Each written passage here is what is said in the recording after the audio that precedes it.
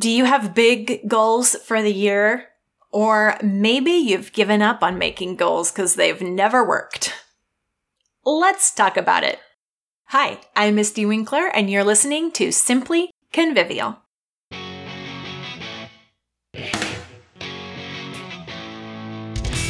Hi, I'm Misty Winkler from simplyconvivial.com and author of the book, How to Use a Planner Without Wasting Time. January is the time that we want to be setting big goals for ourselves. Or maybe we don't, because we've tried in the past and they just never happened. So why set them when it doesn't work? But why do our goals not work? Sometimes it's because they're unrealistic, but most often it's because we lose track of them. We're not actually working towards them because we've forgotten about them. So let's talk today about how to stick with our goals. So grab a basket of laundry to fold while we dig in. It's not unusual to make progress for maybe 2 or 3 weeks in January on those big goals that we make for ourselves. Then we peter out. By the end of February, it might have even been weeks since we've thought about those goals that we wrote down in hope the month before. No worries, there's still most of the year ahead at that point, right? We can pick those goals right back up when the next thing is over. But that kind of thinking is exactly what gets us into the place where we are at the end of February. Forgetful of our goals and not making any progress toward them. How are we going to stay consistent with our goals if we keep such an off-again, on-again pattern? That's not consistency. And it's definitely not motivating. To stay consistent with goals, we don't need more motivation and we don't need more grit. Instead, sticking with your goals comes from attention and awareness. First, we get attention and awareness by writing those goals down. Vague ideas rolling around in our head make us feel idealistic and accomplished, or at least potentially so someday. That is, when those same vague big ideas aren't making us feel strangely tense or anxious or like frustrated failures. Writing our goals down in concrete words and complete sentences forces us to wholly articulate what it is we're aiming for. Often in the process, we find that we really aren't sure what we're aiming for. When pressed to put pen to paper, we can't quite express it. That means that we don't actually know. Until your goal is written in a clearly communicated sentence, you might not actually have a goal at all. It might just be a nebulous wish. Second, after you've written it down, you have to actually look at it. Once it's written down, it's possible to read it and review it. And that is the nub of having goal-keeping success. They say out of sight, out of mind for a reason. We need to keep looking over, rereading, reviewing our goals if we're going to stick with them and make progress on them.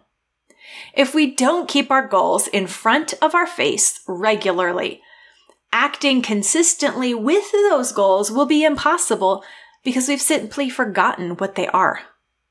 No matter how much motivation we have at the beginning, it will weaken. To keep our attention focused, we have to continually bring it back to the written goals. So how and when do you look at your goals? To be consistent with them, you have to know what they are. It's so easy to be distracted by all the incoming and potential tasks that are involved in mothering and homemaking. We need to read over our goals again and again so that thinking about them and then acting on them is more likely. Being familiar with our goals only happens with consistent review. Consistent review will help you stick with your goals. We need to look at our goals for consistency's sake, at least weekly. Once a week, while we review our past week and plan the next one, the weekly review, we should read over our goals in order to keep them top of mind. In fact, reading the goals should come before making a plan for next week, so that the plan can be informed by the goals.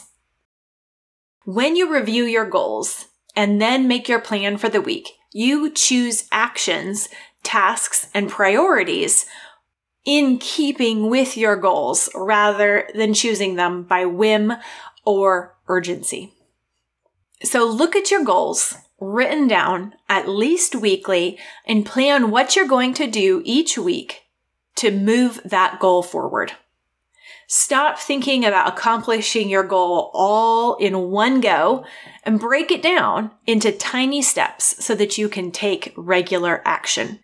If you have one particular goal that you are working on, maybe you could try writing it on a Post-it note or an index card and then put it up by your kitchen sink or on your bathroom mirror where you will see it day by day. Sticking with our goals is not about getting them all done in one fell swoop. It's about taking small steps over time. We need to keep our goals top of mind if we're going to let them influence our choices and directions.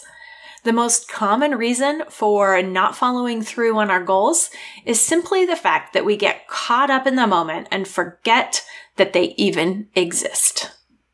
If we're going to change our habits, change our direction in a certain area, or change our momentum, it will take sustained effort and attention. The best way to keep up sustained attention and energy is to review those goals and make it an easy, simple thing to do.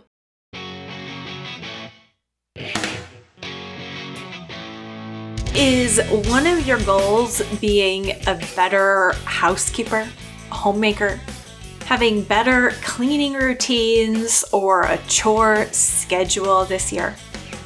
Using other people's chore charts just doesn't cut it. It's probably not going to work. What you need instead is a guide to creating your own custom plan fit to your family's needs, situation, and schedule. I have a 3-page guide that we've recently redesigned and freshened up that will walk you through breaking up your own home into zones, breaking your day into chore times, and finding the routine plan that will work for you. You can find that at simplyconvivial.com/cleanhouse, all one word, simplyconvivial.com/cleanhouse. This free guide will help you make a plan that you can put in place because it's designed by you for you. So check that out, simplyconvivial.com/cleanhouse. And remember, repent, rejoice, repeat.